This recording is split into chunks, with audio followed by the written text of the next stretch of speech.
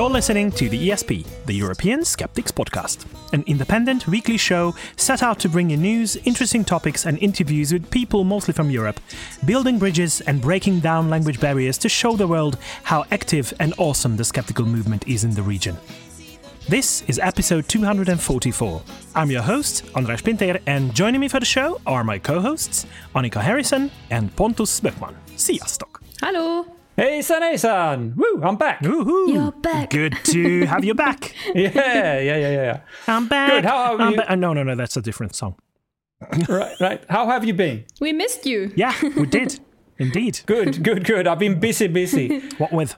We've had our first Swedish Skeptics in the Pub online event on last Wednesday, or a week from Wednesday when as you listen to that. Hasn't that happened in already, like back in May or something? You're quite right. Your memory is very good, but okay. I didn't count that. It was a test run, but now we had Gotcha. it was more proper, if you will, and now we've also started booking, so we'll do it every month. Nice. So it'll be interesting. It was fun doing a lot of technical stuff at the same time as I was interviewing the speaker, so that was interesting, but it worked out. So it wasn't an actual talk, it was like an interview, like a conversation? No, it was a talk, but then there were you could the audience could log questions. Okay. And then I came back after a break and asked the questions, just the same concept as they're doing in the UK, and it worked very well. Good. So. Nice, good to hear that. Sounds good. Good to hear that. Yeah. But another thing that I found out last week is that my neighbors, and I don't think they're listening to the show, they are importing and selling homeopathic remedies. And I was like, oh no.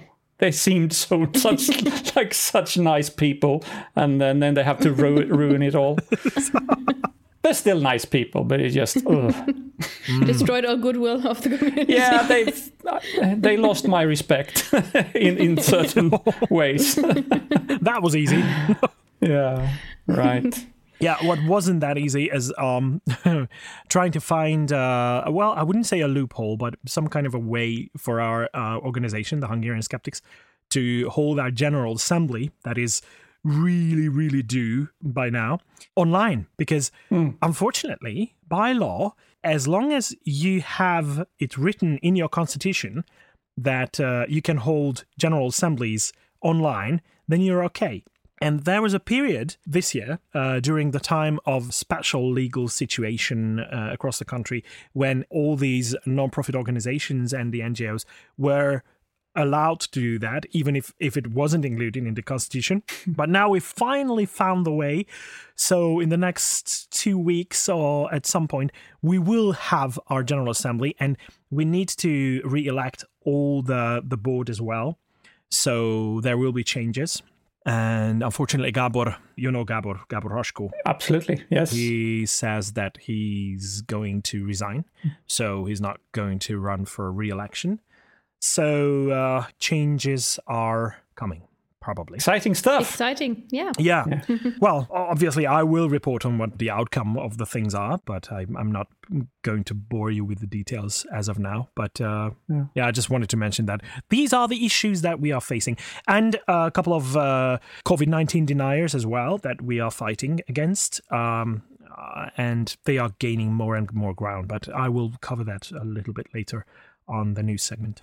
So what else has happened? Annika, what have you been up to? Well, I'm happy, but I've actually been really excited to see the names of the Nobel Prizes, who will receive the Nobel Prizes. Yes, a couple of good ones. Yeah, exactly. I think it's like the nominations, or more like the receivers. Together, it's just a big step for Europe and also for women, I have to say. I mean, the Nobel Prize for Physics, for example, went to Sir Roger Penrose from the UK. The Nobel Prize for Chemistry will go to Emmanuel Charpentier and Jennifer Doudna, two women, yes, for their discovery of CRISPR and Cas9. Mm-hmm. Woohoo! And Emmanuel Charpentier, she actually made her discoveries while at the Swedish university. So woohoo! Yeah. Go Sweden! In science, you cannot do anything without Sweden getting involved. We do our best. We do our best.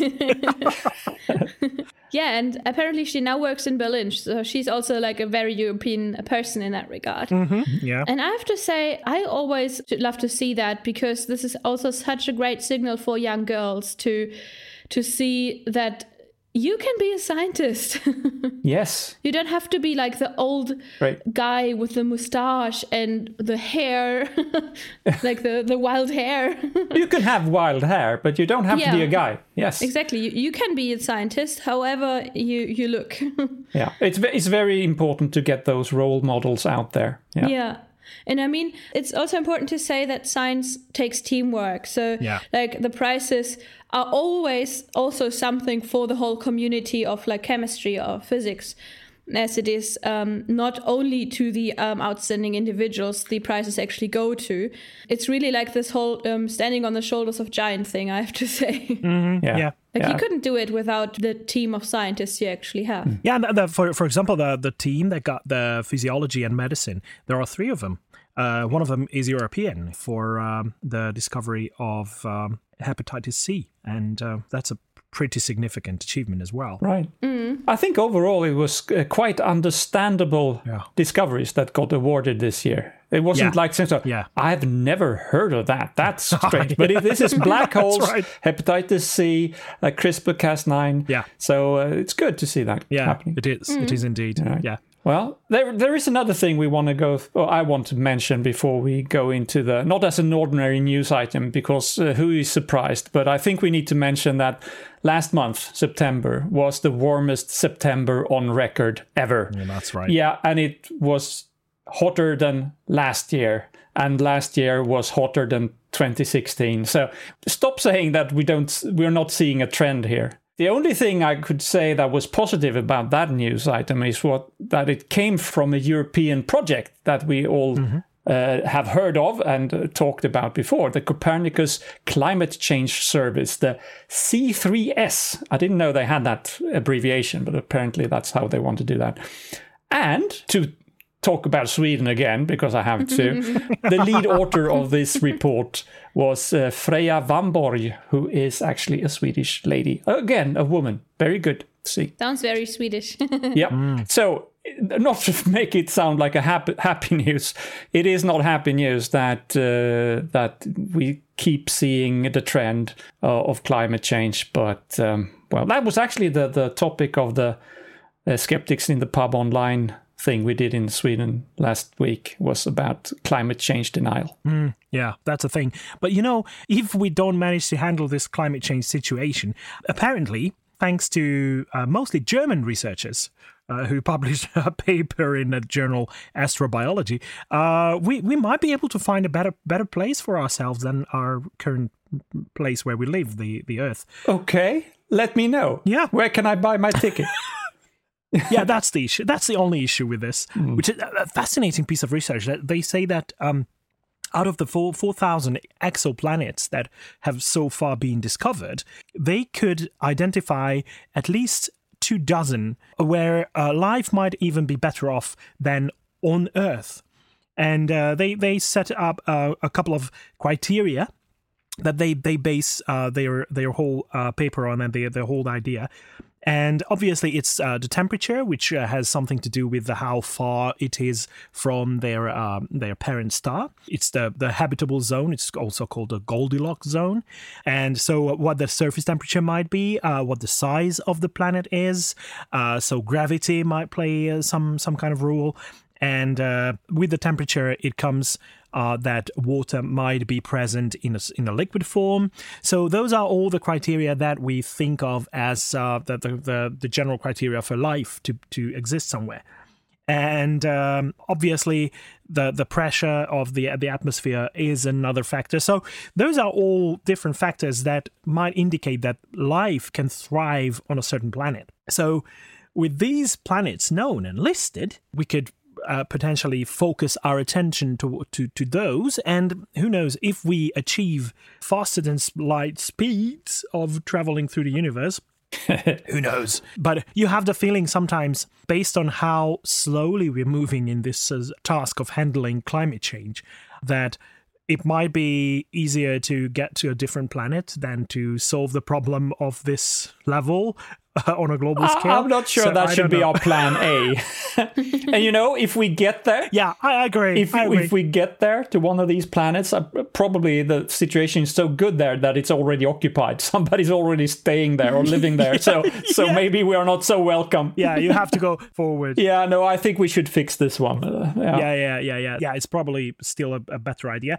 And among our news, there will be a couple of very positive steps towards that kind of future that we all want to see in that regard. But why don't we move on to our usual segments? And the first one of those is usually some kind of a history. So we're looking back into the past. So visiting some kind of event that happened on this week in skepticism. Yes. So I thought, because last time I spoke about events in the Middle Ages, I thought this time we might do something a tiny bit more modern. Okay. And that's why I decided to remind you of the 14th to 16th of October 2016. That's 4 years ago this week. And that was when QED was moved from spring to autumn and happened in Manchester. Ooh, QED. Yes. We should be there right now. Yes, that's right. We should be there right now, but we're not. Yes. That's right. Damn. We should. Yeah. And at this time, they had wonderful speakers like Susan Blackmore, Deborah Hyde, Britt-Marie Hermes, Michael Marshall, Cara Santamaria, Richard Wiseman, and many more. Many more of whom we also interviewed. Yeah, exactly. On the spot. Exactly. Yeah, like I'm pretty sure if the listeners want to remember that QED, they can also go back to the episodes that were partly around that date. So That's right. And as always, they hand out the Ockham Award there. I just want to make some honorable mentions of the Ockham Award through the years. For example, Michael Marshall received an Ockham Award for his skeptical activism in 2018. That was the latest QED. And the TheESP, for example, received one too in 2017. Ooh. Yes, and for the listeners who might not know what QED is, it's one of the biggest skeptical conferences in Europe. It is pretty much UK based, but it draws in a lot of people internationally. And I'm pretty sure we would all agree that we'll miss it this year immensely. But for those who do miss it, you can still nominate people or organizations for the Ockham Awards. So that might be something like a little bit of a band-aid on the wound of missing QED this year. Yeah, and even after this episode is released, you will still have more than 2 weeks to cast your vote. So yeah, plenty of time. Yeah, and we will put the link in the show notes if you want to nominate someone. Along with a link to the QED website, of course, which is the website of hope for all of us. The guiding light. Yeah, the guiding light. Yeah, exactly. But just to make sure that the Ockham Awards they are usually handed out at QED, but they are actually awarded by the magazine The Skeptic, the UK magazine The Skeptic. Yes, that's right. All right, that brought back very nice memories, Annika. Thank you very much for that. Thank you. And moving on, I'm curious whether you've got something to poke the Pope for, Pontus, this week. Well, actually, I have decided to give the Pope a rest this week, and maybe we will do that a little bit in the future. We will save it for when we really have some juicy stuff on Frankie Boy. Ooh. And not do it maybe not every week. I mean, by having some juicy stuff on Frankie Boy, it doesn't necessarily mean that literally. No, absolutely not. I kind of pictured that and I didn't like That's the picture. Your dirty mind thinking. Okay. No. So we will bring back Francis and put him against the wall when he needs it. But we will give him a rest this week anyway. Cool. Then it means that the next step in providing you with a complete show is the news. Yeah, and we're divorcing that idea of not having anything COVID-related. But I'm still happy to report that this week it's not full of COVID-related news. Do you remember that on episode 180, we interviewed Sander van der Linden? Oh, yes. Yeah, and he talked about the so-called inoculation theory and the concept of pre-bunking. Yeah. That is basically the idea behind a game called Bad News, developed by a group of researchers, including him and John Cook, whom we also interviewed on episode 210, by the way. So the aim of the game was to help people develop the necessary skills to spot and resist fake news and misinformation. The success of that game has already been published in Nature, and despite some obvious limitations that the researchers themselves also acknowledge, which is quite a good position to start with, the results are quite compelling. This is one of the reasons we have every reason to be happy about a new game that has the same goal, only more specifically focused on COVID-19 related stuff. Mm-hmm. It's called Go Viral. What a fitting name, right? And it's a work of British and Dutch researchers, including the above-mentioned Sander van der Linden, who, by the way, heads the Cambridge Social Decision-Making Lab at the Department of Psychology at the University of Cambridge. Quite a prestigious place to run research from. So the game, Go Viral, is available to all online, and you can go through the basics in about 5 to 10 minutes, learning about how effective viral campaigns are constructed without even having any basis in scientific fact. I tried the game, and I have to say it's brilliant. Mm-hmm. It's really easy to walk through, and it will tell you if you're not choosing the right path to go down. Because if your virality factor is not good enough, then the program will tell you that, oh, you didn't choose the right thing. You were too modest, or you didn't choose what you would have to. So it walks you through the steps of building up credibility online, and it has a reach counter that shows you how well you're doing in spreading bullshit effectively. And previous studies with the aforementioned Bad News game indicated that showing people what the most effective techniques of deception are can lead to them being more critical towards news they consume online and reject bullshit, especially if they haven't formed a strong opinion based on misinformation yet. If they have, the task at hand is much more difficult, of course. I think I expressed how impressed I was with the idea of mental inoculation during the interviews with Sander and John Cook, but I cannot emphasize enough how important these kind of mental crutches are. Well done. And of course, we'll share the link to the game on our show notes, and I hope that as many people will reach for it as possible. We should probably try to do some spreading of the word on our respective national organizations' websites and Facebook pages as well.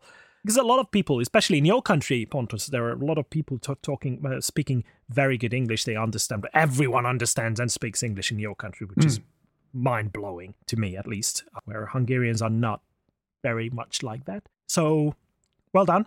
And I think it's really a must for every skeptic out there to check it out. Definitely. Yeah, and from from very good ideas and very good news, I have to bring the mood down a bit. I'm sorry. Because several surveys show that in different countries, many young people still lack basic knowledge about the Holocaust. What's that? Did you just ask what the Holocaust was, Anders? Yes, it was a very bad attempt at a joke. Sorry about that. I'm German, I can't laugh about that. I'm sorry. No, but many young people in the UK, but also in other countries, learn about the Holocaust in school and are also curious about the topic. Mm-hmm. But the studies show that the knowledge and the actual understanding of the topic are often limited and full of inaccuracies and misconceptions. And the Holocaust is a mandatory topic in the curriculum of the UK, as well as other European countries. I don't know, is it mandatory in Hungary or in Sweden? Oh yes. Of course, it's part of the curriculum. Yeah, it is. And I remember, part of this problem, maybe you get to that, but part of the problem now is that it's becoming so long ago that people who survived it are not around anymore to tell about it. I remember when I was, I think, in 5th grade, we had a Holocaust survivor coming into class and spent a couple of hours discussing it and talking about his memories of it and what had happened, and made a huge impression of me. And that cannot happen in schools nowadays anymore, because those who survived are now too old or dead. Yeah. Yeah, they just get more, like, they're just very rare now. Yeah. That's something that, like, I, as a history teacher, also run into at times. And the other thing in Germany, actually, is that because we have a certain guilt with the Holocaust, is that in Germany, it's not only taught in history, it's in a lot of subjects. Not always mandatory, but it still will be taught in a lot of subjects. And what can happen then is something that should never, never, never happen with the Holocaust. And that is that for the children who don't actually get how important that is, it will become a tedious topic. Mm-hmm. Yeah. And that's what also, like, very, very bad. Really? And it's very counterproductive. Yes. If you think about it, that they don't really get why they have to deal with all this. Yeah. And to be honest, I kind of understand that in a way that I've always thought that Germany, in its current state, with the current citizens of the country, should not be governed by that kind of guilt, because it was 3 generations ago. Yeah. So for how long should I have to suffer for my ancestors' terrible deeds? Yeah. I don't know. It's probably not necessarily a good idea. And obviously it can lead to a strengthening of the far right as well. Yeah. This kind of pushback.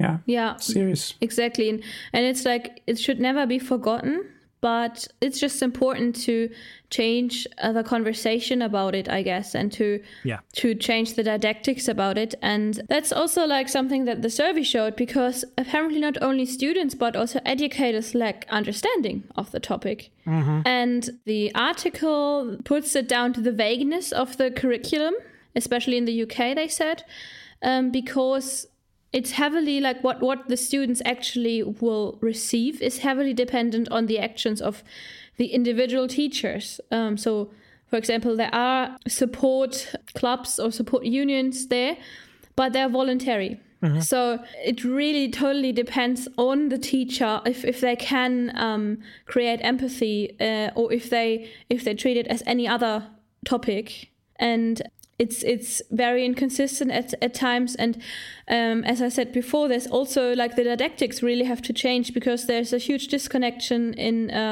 like between academic research and teaching practice, which is not a UK problem, but I guess probably a global problem. And the problem there is that education, especially about these important topics, can't remain static. It has to change. Yeah. And that's also very difficult, because it's like a huge ship. It's a very slow system to change. Yeah, but I think it's very hard to try to keep it relevant. I think a lot of young children today feel it that it's just as relevant as the Napoleonic Wars. I mean, so far back, it's it's important, but blah blah blah. There are other things to do. But the important thing is that it's still happening. Yes. Once in a while, we know what happened in the Balkans when what happened there. We know what happened in Africa, in Rwanda, and there are other examples.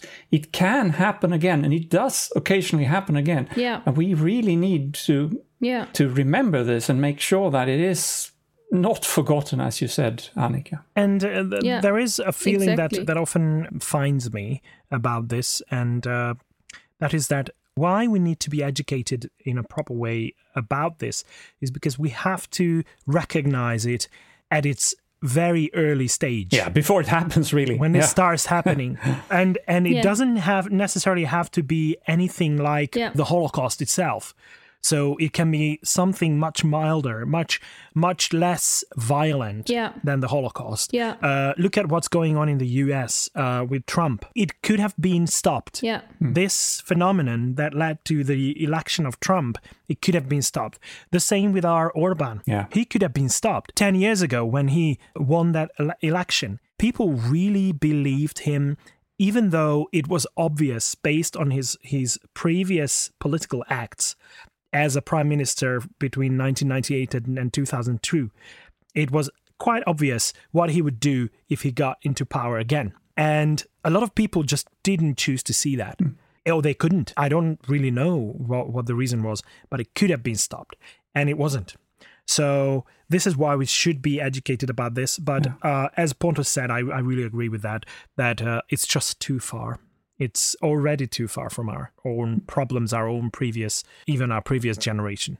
I just think there's still a lot, of course, there's a lot to remember. Yeah. Remember the victims, for example. And there's also a lot we can still learn from that. Because the moment you start othering a group of people, or the moment you use vocabulary like vermin or something, this is already a step towards the Holocaust or a genocide. So this is just even words. You can even learn from the Holocaust that you have to be careful with words like that. And political agendas can adjust their historical views as well, based on what their needs are.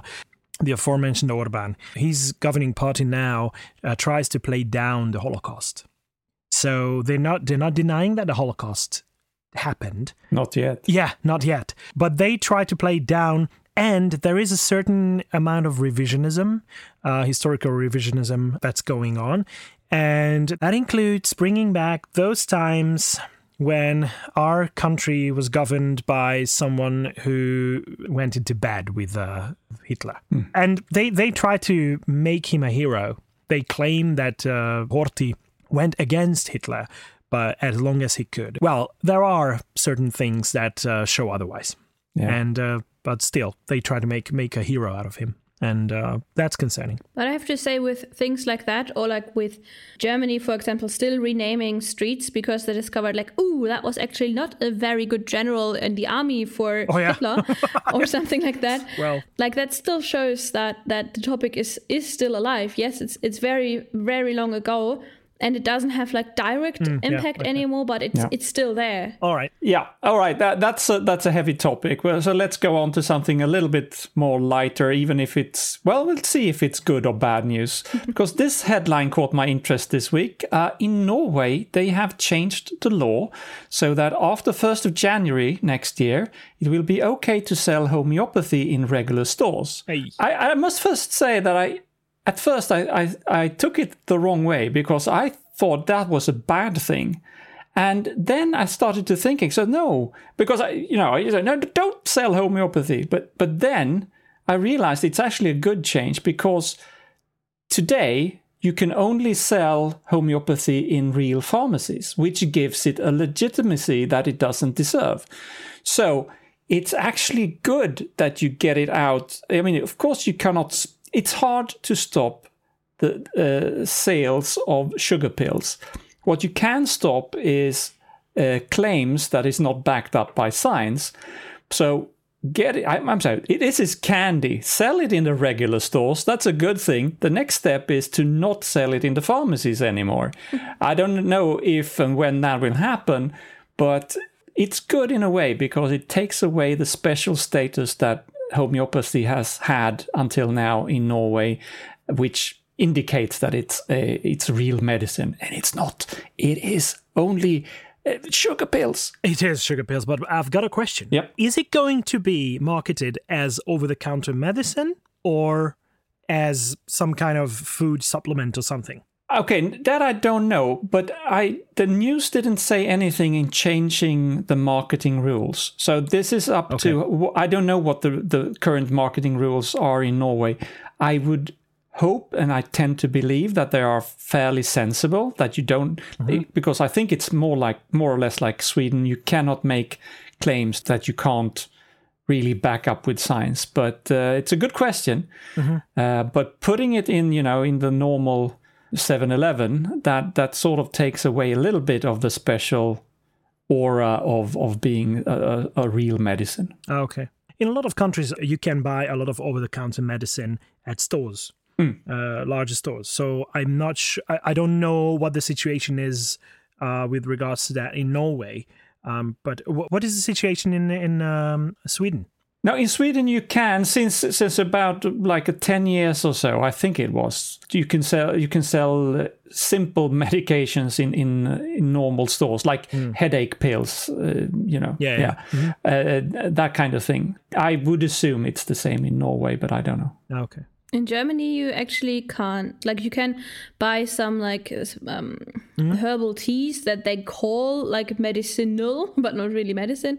And you can buy disinfectant or stuff like that. But you can't actually buy like headache medication or painkillers from shops. You have to go to an actual pharmacy to do that. You have to go to a pharmacy, yes. But there's actually also a pharmacy in Germany where the owner decided to not sell any homeopathy anymore. It's Iris Hundertmark, and she really made waves. I think we talked about that on the show. I don't remember when it was, but yeah. Yeah. I'm wondering, because as far as I know, there is some kind of a binding legislation behind pharmacies having to offer the opportunity for you to buy homeopathic medicine. Or homeopathic products. Let's not call them medicine. So I think that might be the case, but I should have looked it up. I recognize that too. I'm not sure. I recognized having heard that too. Yeah. So that should probably be... So I'm not sure how legally correct that step was from that part on that pharmacist's part, but I certainly welcome the decision. Yeah. And legislation should be changed, the EU legislation on that front. Oh, yes. Definitely, yeah. Of course, there are also attempts from the other side to legitimize homeopathy. Of course. So it's not only us trying to get it out, but others are trying to keep it in. So I've pretty much got 3 articles by our dear friend Edzard Ernst, who talked about 3 different studies / essays. And there was, for example, a study that homeopathy prolongs survival of lung cancer patients. And as you can imagine, that sounds too good to be actually true, right? Mm-hmm. Yeah, but what Ernst said is the study is actually underpowered and probably also unethical because the patients apparently didn't receive immuno-oncological therapy. Wow. Only homeopathy. Aye. So, Jesus. yeah. And it also seemed to not have been peer-reviewed, which shows you how great the study is. Then there was also an essay written about evidence, in air quotes, that was found that homeopathy works for treating infections in people and animals. But what Professor Ernst found out is that they cherry-picked other studies and had no intention in actually working objectively or systematically. Mm-hmm. So it's pretty much a misleading review. And the third study / review he mentioned is there was said that children receiving homeopathy from birth were healthier and had less problems, less allergies, no asthma, no dermatitis. But what Edzard Ernst found out is that they don't refer to an actual study. They just refer to a brochure for homeopathy. Oh, okay. Okay. That looks a bit like a study, but is actually a brochure. That old trick. Yeah, exactly. And there were apparently two groups. One was the control group. But we don't learn how many variables were tested in the study and if there was a selection bias of the groups. The homeopathy group could have been more health conscious or younger or something like that. It's the only comparison they make is that the size is the same of the group. That's it. That's very, very solid. Yeah. Exactly. So that's what Edzard Ernst is like. This is a prime example for pseudo research. This is not actually a study that proves that homeopathy is successful that's right. and effective. That's ridiculous. Yeah, so just the numbers are the same. So here we have an X number of patients, and here we have the same number of mushrooms, and now we're going to compare the two. Exactly. Yeah, so this just shows you again, homeopathy doesn't work beyond the placebo effect. Yeah. But if you're interested in hearing a lot of numbers, I've got a lot of them for you.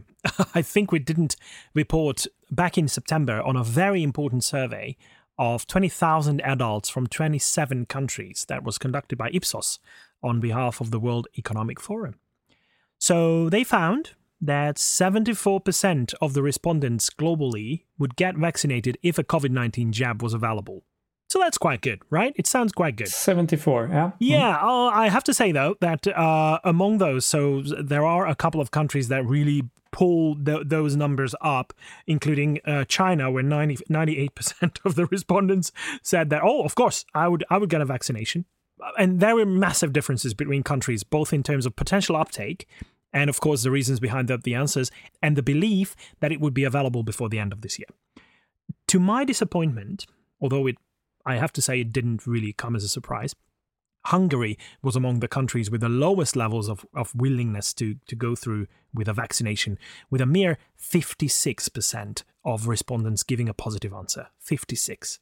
Only Poland and Russia did worse, with 56% and 54%, respectively. France was the other country in the below 60 team.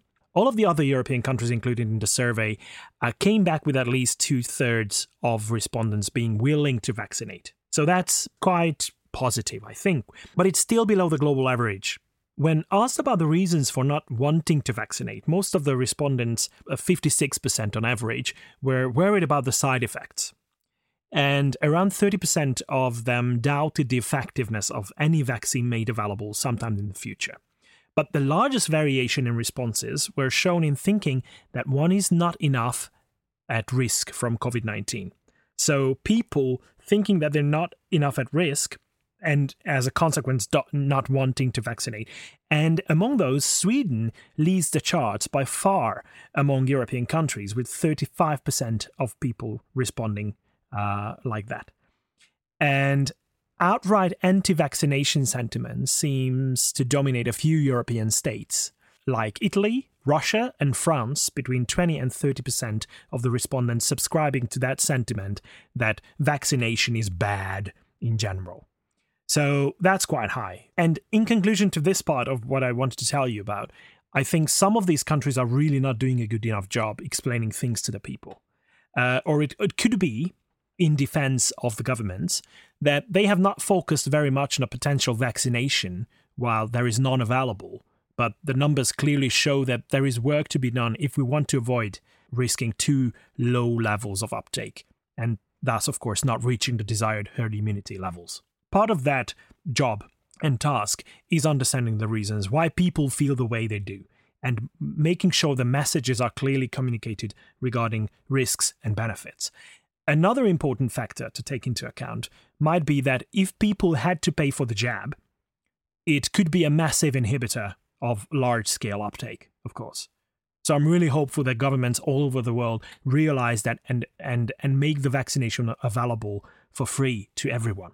Now, when it comes to my concerns, a more recent representative survey is what keeps me up at night. And that was published also by Ipsos only a couple of days ago, but focusing only on Hungary. The focus of this survey was somewhat different. It was more about understanding the results of the one from back in September, and they asked people about their willingness to pay for a jab as well if that was the only option.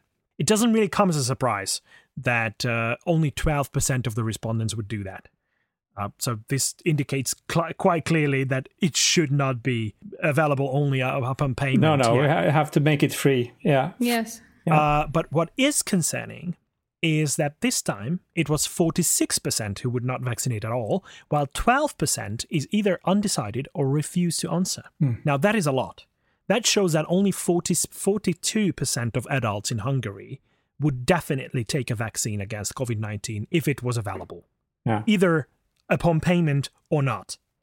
And it seems like among people under 50 years of age, it's even lower, only 36%. So that shows that younger people don't really feel like they need the vaccination. It's more like the elderly people who understand the necessity. And I don't think the two surveys are directly comparable, but there is a chance for a trend emerging here. And that is really cause for concern, in my opinion. And actually, based on how strong the voices of pandemic deniers have become lately in the country, in Hungary, and how many people suffer from the consequences of the lockdown that started in the spring, I can easily see a connection here. And I'd like to mention something here which I find very concerning, and it's happening all over the world, that these people, the deniers, call themselves skeptics. They call themselves vaccination skeptics, they call themselves virus skeptics and pandemic skeptics. And it shouldn't be that way. That gives them a certain level of legitimacy that should not be given to them.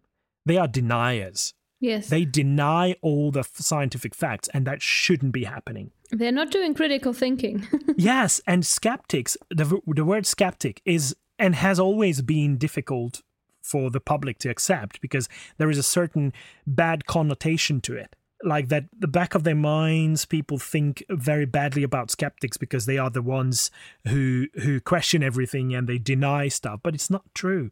So we've come a long way trying to educate the public about scientific skepticism, and we should not give the name skeptic to these deniers all over the world about everything. And it happens in Hungary currently, and we're trying to focus on that. We try to bring the attention of those who fight against these deniers to the fact that skepticism is different. Now, going back to the situation in Hungary, I have to add that the government, and sorry for just grabbing the opportunity again to bash our government, but in the current situation, they are playing politics again instead of helping out its citizens, the country's citizens. There are experts speaking up against the measures taken or the complete lack thereof. To be honest, even experts that are supposed to be in the COVID-19 task forces. At the beginning of the pandemic, they were introduced as members of the task forces. And now it's quite obvious that no one listens to their expert advice. No matter what they say, the decisions are not based on that expert advice. The testing capacity, for example, cannot keep up with the current rate of spreading of the virus, which is clearly shown by the fact that from under 1% over the summer, the rate of positive results among all the tests taken has risen above 30%. So that's quite a change in a matter of weeks only. So there is no clear communication about what to do. The quarantining decisions are absolutely hectic. There is a lack of any professional consistency. It's total chaos. So no wonder people doubt even the existence of an epidemic when their government is clearly not to be trusted. So perfect times to be Hungarian now, actually. But I wanted to share this story so that people can try and learn from it. All right. I didn't mean to bring down the mood completely. We both were just like... So, anything fun around to talk about? Right. Okay. Let's take something really lighthearted now. Then that doesn't really affect the world or impending doom or anything like that. It's just a legend that is coming back always, and that will just never die.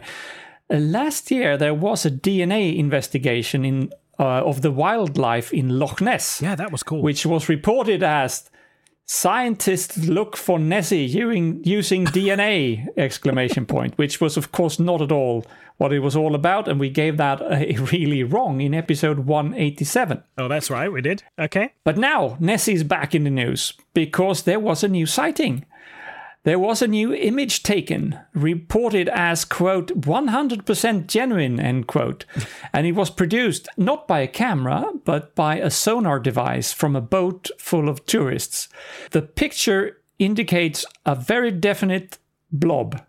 Not very convincing to me. It's about 10 meters in diameter, so that's fairly big. It's near the bottom of the loch.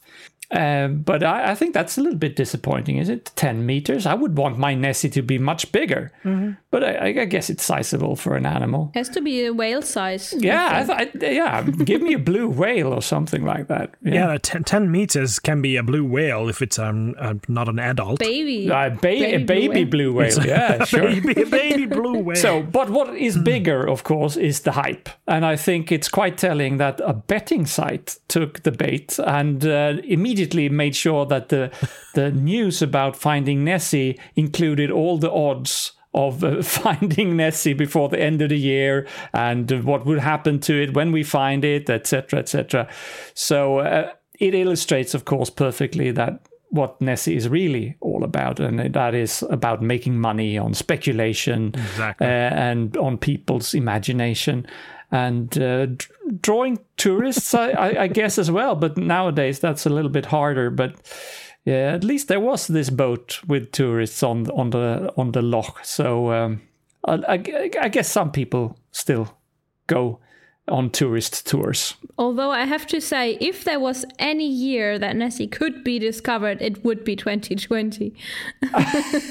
Yeah, that's right. That's right. Without all the disturbance. Yeah. No. It's the other way around. This is the year when Nessie finally decides to make an appearance, and there's nobody around to see her. Yeah, that's more like it. But imagine that situation with a boat full of tourists, or probably not that full, but a lot of tourists on the boat, and the guy driving the boat just seeing the blob on the sonar and exhaling very loudly and saying that something is going on, and people getting so excited. I can imagine that scene quite easily. It's probably like what happened as well. Yeah. Yeah, but what's phenomenal about the whole Nessie thing is how a whole area around the lake can make a living out of a most probably non-existent creature. Yeah. It's amazing how people operate. Good marketing. It is, yes. All right, actually, it's not very lighthearted. It's a very deep and very serious issue, but very positive as well. So you probably all remember that last week I was very hard on the European Commission for trying to apply a carbon dioxide accounting trick to the deal with the EU's net zero challenge in line with the Paris Accord. So that was last week. And if you remember, I called on people to contact their MEPs to vote those proposed changes down and stick to the already ambitious 55% reduction on emissions by 2030, right? Well, I'm afraid my rant had nothing to do with this, or at least not much. But the European Parliament did even more than what I asked for when they put the new EU climate law proposed by the Commission to vote on the 7th of October. They adopted a mandate that raises the target even further to an insanely ambitious 60% by 2030. And that is, of course, compared to 1990 levels of carbon dioxide emissions. So it was carried with 392 votes in favour and 161 against, with 142 abstentions. They also proposed an interim target for 2040 in order to be able to check on the progress en route to the 2050 complete carbon neutrality. It sounds so good, by the way. I just love saying carbon neutrality. It's it feels good to say it. And as part of the legislation, EU member states have to phase out all fossil fuel subsidies as well by the end of 2025. So we're talking 5 years from now. Quite ambitious. Now, that is both reasonable, with the interim targets clearly set, and ambitious, as it will be quite a challenge for some countries, like Poland, for example, where coal is, their energy sector depends very much on coal. Now, I would say these are things that make me proud to be European. However, the reality will probably be much less glamorous, especially if we consider what needs to be done before this becomes a binding law for EU member states. Because now comes the stage where 27 European Council members, well, that means state leaders, have to negotiate and make a decision on the proposed law by a qualified majority, which in this case means 72% of the member states, representing 65% of the overall population of the EU. So that's quite a challenge if we want to achieve that. And if the proposed law in its current state cannot get that majority, it will lead to further negotiations with the EP. So if that's the case, further changes are to be expected in this proposed law. Just think about countries, as I mentioned, like Poland, where coal is very widely used for producing electricity, but Bulgaria and Germany are also among those with large population sizes and lots of fossil fuels used, especially with Germany phasing out nuclear, right? Yep. That is quite a challenge. Well done, guys. And we're still subsidizing coal until 2030, apparently, so... Oh, fuck. Yeah, well, that might have to change. If this law passes, then this might have to change. The only thing in favor of Germany voting down this 2025 phasing out of subsidies is that Germany has a massive population. So it's 1/7 of, I think it's 1/5 of the whole of the European Union, the number of inhabitants. So I actually have a feeling that the reason why the EP proposed this very high target is to have a margin for negotiations. It very well may be. Well, we'll see, but it's certainly quite a treat to see something like this happen in the EU. Good to have this little moment of pride, even if we suspect that it won't last long. Yeah, exactly. And I have to say, there is more reason to be optimistic because there were some noble actions done by Prince William and Sir David Attenborough, and I hope you noticed my pun there. Because Prince William and Sir David Attenborough joined forces on the Earthshot Prize. And now you might ask, what's the Earthshot Prize? Well, it's a prize where they're searching for 50 solutions to the world's environmental problems until 2030. And they have a prize budget of £50 million. Wow. So it's planned to be the biggest environmental prize. And they wanted to do that to create positivity within the climate debate. Good. They said it is an urgent topic, but they said they need to bring together urgency and optimism because pessimism stifles innovation and stifles ideas. And they want to give the prize to innovative projects. Prince William said that the world is at a tipping point right now, and the planet, of course, needs to be saved. It's a life and death issue. And they want to look at topics like clean our air, revive our oceans, a waste-free world, protect and restore nature, or fix our climate eventually. So now you might ask, who can apply? Well, the cool thing is everybody can apply. Everybody around the whole world. So it's very much like the Moonshot Prize, right? So it's and the name comes from that, I suppose. Yeah. Yeah. Exactly. They named it after the moonshot. Yeah. Good. Exactly. Really good. And they plan it to be an annual award ceremony, so every time for the next 10 years. And Sir David Attenborough and Prince William want to be ambassadors of the whole thing. And do we know where the funding for that comes from? I didn't see yet, Okay. but I mean, I'll look that up and I'll tell you about it next week. Okay. Yeah, Okay. good. So this means Attenborough is planning to stay around for another 10 years being active. Good for him. Good for him. I think we're 90. all is in he? favor of that. Yeah. Yeah. And 93. Oh 93. boy. I think going on 94. Well, Good. Yeah. So well, now he has to stay. Yes, now he has a good motivation to stick around. yeah, he's almost exactly the same age as the Queen. Well, she will never die then. So Yeah. sure. Yeah. All right. Thank you very much.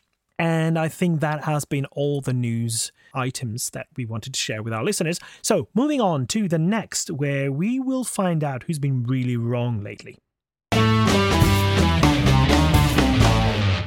Well, silly me. I was under the impression that creationism and denial of evolution didn't exist in Sweden or in Scandinavia.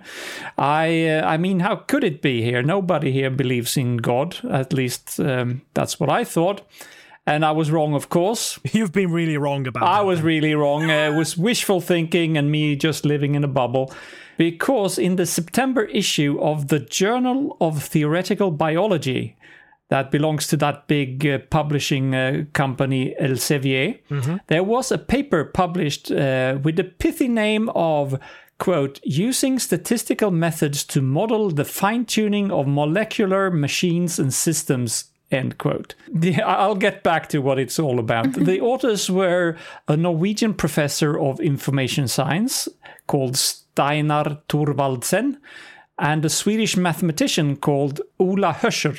They are from the University of Tromsø, Norway, and the University of Stockholm in Sweden, respectively. Now, I haven't personally analyzed the paper in detail, but it's still, as of this recording at least, still online, and it's not behind a paywall, so points for that. But that means that it's available to everyone, which is not necessarily a good thing. No, but we that's right. But we do enjoy we are fans of open access, right? Yeah, that's right. Right. Yeah. But 3 researchers from the School of Biological Sciences of the Georgia Institute of Technology in the United States have written a rebuttal of the paper. And that's a good thing, because already in the abstract of the paper, you will find this sentence, quote, "This paper describes molecular fine-tuning, how it can be used in biology, and how it challenges conventional Darwinian thinking," end quote. So, that's a big red flag there. I think, actually, I do think I know what they're after with the term molecular fine-tuning, even if it was a term I hadn't encountered before. If I've understood it correct, they argue that it cannot be a coincidence that all the molecules in a biological entity work so well together. In fact, they make an effort to go through the whole etymology of the word design, because it is used casually by biologists too. And to these guys, anything that is designed means that it has to have a creator. Somebody has to have designed it. So, therefore, God. And then they throw one of the guys is a mathematician, so I said that. So they throw a lot of maths on these very fine-tuned relationships that they have found between proteins to convince us that this cannot be chance, this cannot be a random coincidence. And then, if anybody didn't get the hint, they spell it out.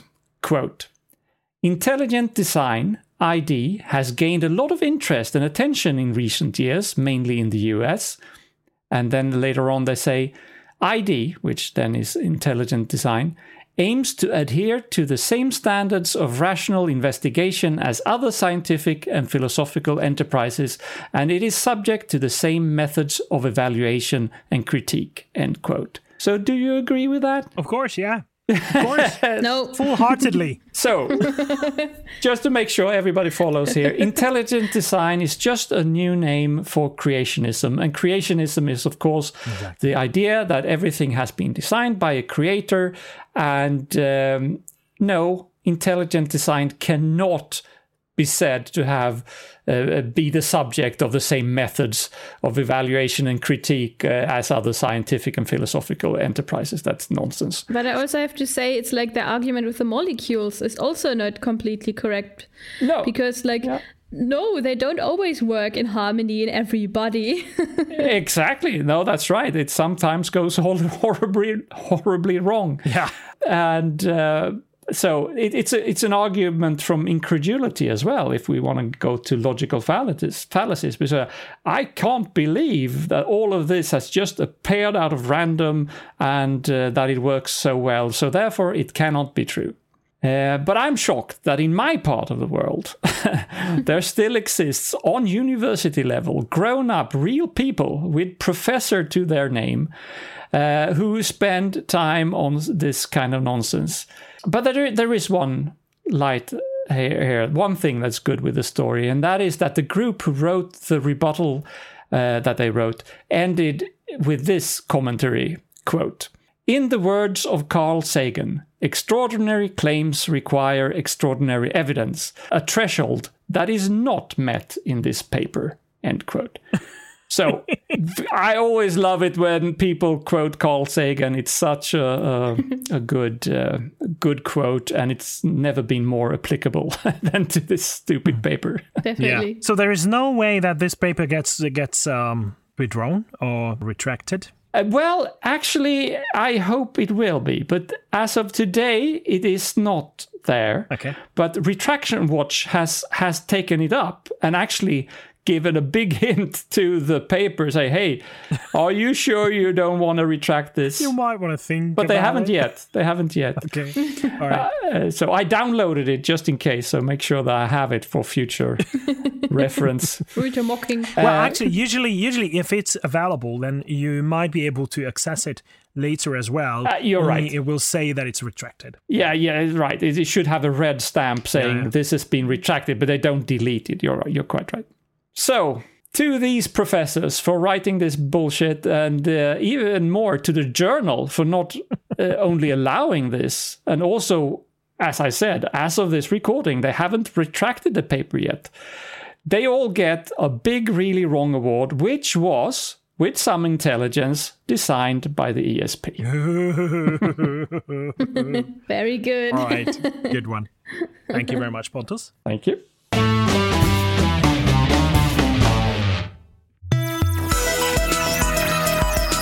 Hello, Richard Saunders here from the Skeptic Zone podcast, a podcast for science and reason from Australia. Every week since 2008, the Skeptic Zone has brought you reports, interviews, and investigations from all around the world. We have many listeners all through Europe. That's the Skeptic Zone podcast at www.skepticzone.tv.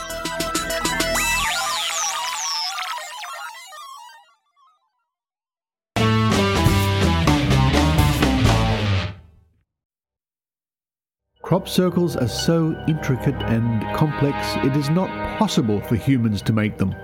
You're not really getting the complete holistic birth experience unless you eat your placenta. I mean, animals do it and Mother Nature always knows best. Of course the world is haunted by ghosts and demons. It explains so much so easily that I barely have to do any thinking. I've watched a whole lot of flat earth videos on YouTube. You know, they convinced me. It's all a conspiracy. There's no way we live on a spinning ball. We all have friends and family who believe these things, and much more.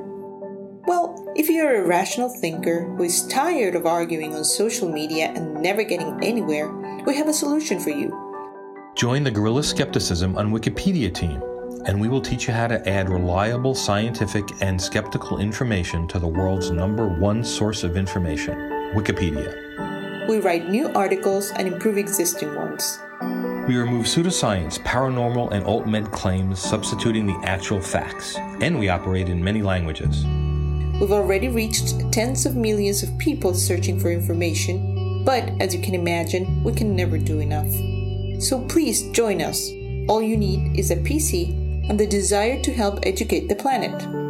In fact, you'll be educating the world while you sleep. Contact us at gsowteam@gmail.com. Guerrilla Skepticism. The time is now. Music by purpleplanet.com. That has been all that we wanted to cover this week on this show. And that means that the last thing that we have to do before we go is give you a quote. And the quote comes from a guy you probably all have heard of him. His name was Leonardo da Vinci. Fleetingly, yeah. Yeah, we used to be buddies, but it doesn't call me back anymore. I don't know what happened. Yeah, I think he went to sleep long ago. Maybe. I think you shouldn't always do the thing with the glasses on the table punches. Yeah, and by the way, he's very famous for disappearing when someone wants something from him. So that's the case then. But the quote is, "Those who fall in love with practice without science are like a sailor who enters a ship without a helm or a compass, and who never can be certain whither he is going." I like that one. Yeah, very good. Science, really. Yes. Good. Yeah, it's your compass. Good old Leonardo. So, with that, I'd like to close the show and thank both of you, Annika and Pontus, for joining me today. Thank you very much. Thank you. I would also like to thank our listeners for tuning in. Please keep doing so and spread the word. And until next week, goodbye. Hej då. Tschüss. Islat.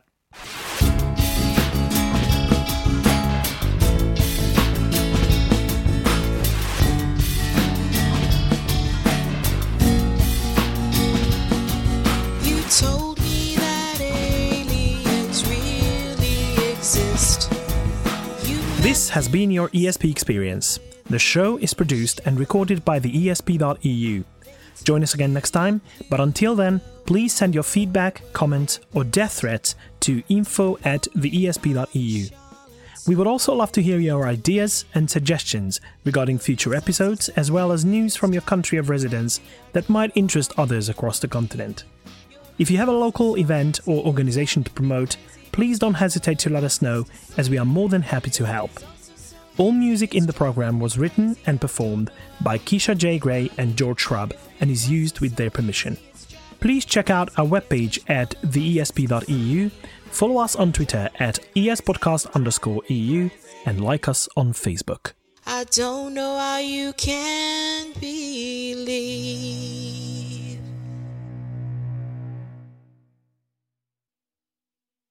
Go ahead, chipmunk away. Okay. That could work. That could be the new spot for the Skeptic Zone. Hello, this is the ESP, the ECP, the European Chipmunk Podcast. The real chipmunk experience. the real chipmunk experience. Clap along if you see that happen. Sorry. As you can imagine, that sounds too good to be actually true, right? Mm-hmm. Sorry, my Siri just reacted to that. We love that. We all love that when that happens. I was just like, okay. I was under the impression that creationism. You sounded like Sean Connery. Creationism. And I Pontus creationism. Hilarious. Okay.